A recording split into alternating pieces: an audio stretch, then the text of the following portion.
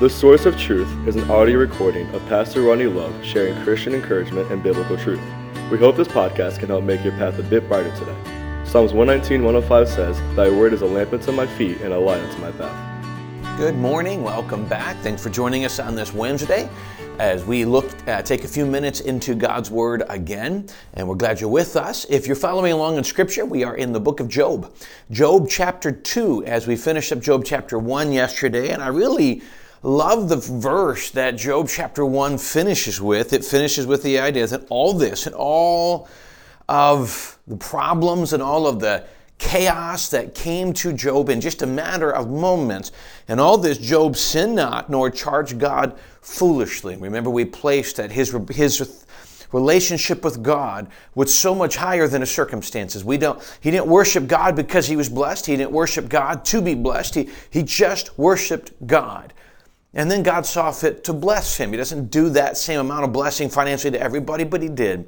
And so we see his relationship transcended his circumstances, which is so vitally important. We're going to jump into chapter 2 now, and we're going to look at what seems to be a repeat of a section of chapter 1. And it is to an extent. We go back to the throne room of heaven. Satan has inflicted this, unthinkable pain. Job has gone from being wealthy to being poor, all of his servants. And you imagine the pain that would be to their families. His children have been lost. He's lost everything tangible that we hold dear to in our world. And now Satan comes back and stands before God and kind of above a bragging session here by God. Chapter 2, it says, "Again there was a day when the sons of God, the angels, came to present themselves before the Lord. And Satan came also among them to present himself before the Lord. And the Lord said unto Satan, From whence comest thou? And Satan answered the Lord and said, From going to and fro in the earth, and from walking up and down in it." And so he says again, you got the angels coming before God, presenting themselves. Satan comes. Again, we have a reminder that Satan is allowed in the presence of God. The Bible says he is accuser of the brethren, so we know that he comes in. And frankly, it's an intriguing thing when you think of the idea of him being accuser of the brethren, accuser of Christians. So what we can see is Satan is allowed in the presence of God in heaven. He's allowed in that throne room, and he's allowed to come there and to accuse the brethren. The tricky part is Satan, the father of lies, this is the one time he probably doesn't need to lie. If he goes there before, for me, he can go to God and say, "Did you see what he did? You see what Rodney did? You see what he's done? All these different things." Of course, he doesn't know what I'm thinking. He can only see the actions, and he would be right. He would only have to bring. He goes around like a roaring lion, walking about, seeking whom he may devour. So he's watched. And usually, he's not omnipotent, so his demon would be doing it, and he would give that information, and Satan would go before God. Your God, the guy you think is good, look at what he's doing, and God would have to acknowledge it's true. But in our day and age, this is awesome. As he's accusing us as Christians, New Testament Christians, and that we need to be judged, our mediator, Jesus, stands in between. And he says, I've already paid the punishment for that. That's what the beauty of what we see today. When God looks down on me, he does not see my filthy rags, even though they are still filthy. He sees the shed blood of Jesus Christ, and I have been washed in that. I am positionally righteous, not because of who I am, but because of my faith in Jesus. That is the core of Christianity. We cannot earn it. We cannot be good enough for this. We must be washed and given this righteousness. The Bible says God imputes the righteousness of Jesus unto my account. I've still done wrong, but it's been dealt with because of what Jesus did, because he shed blood on the cross. But that's a bit of a side point. So he comes in, and Satan comes up, and he goes, "Where have you been?" He goes, "Well, of course, I've been walking to and fro across the earth." Verse 3, "And the Lord said unto Satan, Hast thou considered my servant Job, that there is none like him in the earth, a perfect and upright man, one that feareth God and stays away from evil?"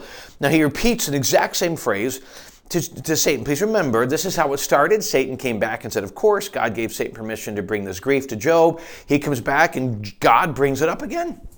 God brings it up again. Have you seen him? And he kind of bragging on this servant. Most of us would not want to be bragged on for this purpose, but he was.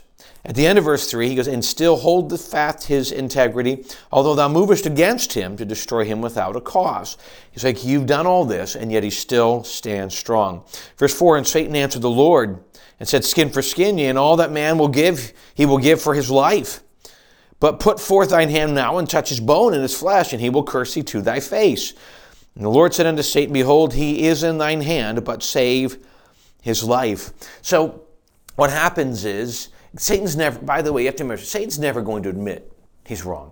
Satan's never going to admit he's lost. I mean, you got to consider something. Satan is actively working to deceive. He's actively working to defeat the God, and he has access to the same Bible we have. He knows how the Bible ends. He knows how the story ends. And yet in his arrogance, he still believes he can beat him. He probably thinks he's got the answer, he can work around it. But he comes before God, instead of acknowledging defeat, he goes, no, this is, if you did more, if you did this, if you did this. And Satan's always looking. In this case, he actually believes it. He actually believes that you've got to do certain things. He's going to convince. He's always wrong. But here's the thing I've had to learn. You learn about this. What is one of the things you see in what we would call a compulsive liar, which is what Satan is? You have to believe your lies. The first person you lie to is you. When somebody's one who lies a lot, the first person they're lying to is themselves. They're lying. Either they lie to themselves and they believe it. We often call that justification. So they lie to themselves and they believe it. Or two, they convince themselves that they can get away with the lie. Either way, they're lying to themselves. The problem with when you do that, the problem with the struggle of lying like that, here's the big problem with it. When you lie that consistently, you begin to forget what the truth is. And then you start piling on, and ultimately it becomes obvious you're lying. Satan had to believe this. He lies in front of Almighty God. But you understand, his arrogance took him to an Almighty God. He knows the power of Almighty God, and yet he goes against him. So he's continually trying to do this. And so God says, go ahead, you can touch him. Do not kill him, but you can touch him. And we'll talk tomorrow about how the pain just gets worse. We'll even talk tomorrow about sometimes the debatable confrontational aspect of Job's wife's response. And what does that mean? What was it that Job said to her? What does that mean in reality? And we look at this, one of the things we see, why would God repeat this story? Well, because it's a continuation. We get to see the narrative. We get to see every part of it. The other thing we get from this, when things are happening in our life, God is fully aware of it. You say, is God allowing it? Yes, in some cases God is.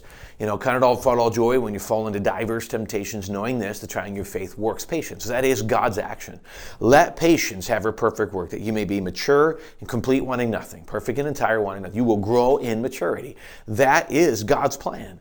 So God will allow things in there. God put the disciples on the sea with the storms a couple times. He did all this. He walked on the water. He did all of these things to train his disciples, to prepare them. So yes, he will put you in stormy waters. He will put you in scenarios that just seem chaotic and empty, and there's no way this can happen. He will do that.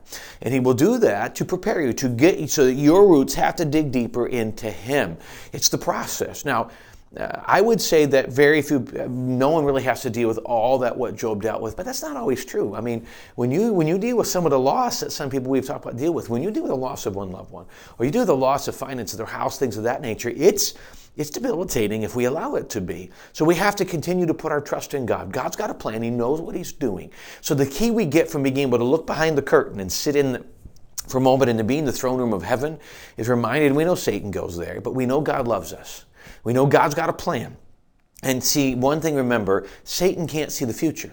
He's not omnipotent. He's not omniscient. He's not all-knowing. He's not all-powerful. So he can't see beyond this day that's going on. God can. And God not only knows how Job's going to respond, God not only knows how this is going to end, God knows how he's going to bless Job. We'll find out later, Job gets children back. Now, they have more children. It doesn't necessarily they can roast from the dead. They have more children, and his wealth is doubled. You say, but I'm not sure I want to go through all of that. And that's the thing. God allowed Job to go through this and then blessed him immensely because of it. And we'll talk a little bit as we get further in the book. We'll talk more about how Job dealt with that and what that looks like. But thanks again for joining us today as we take a few minutes on this Wednesday out of our day to look into God's Word. We always hope it's a help and encouragement. And Job is practical because all of us at some point can say we've gone through something similar. Not like this, but we've gone through pain, and we get to see a little bit of God's view of all of it. Thanks again for joining us this morning. We look forward to seeing you again tomorrow.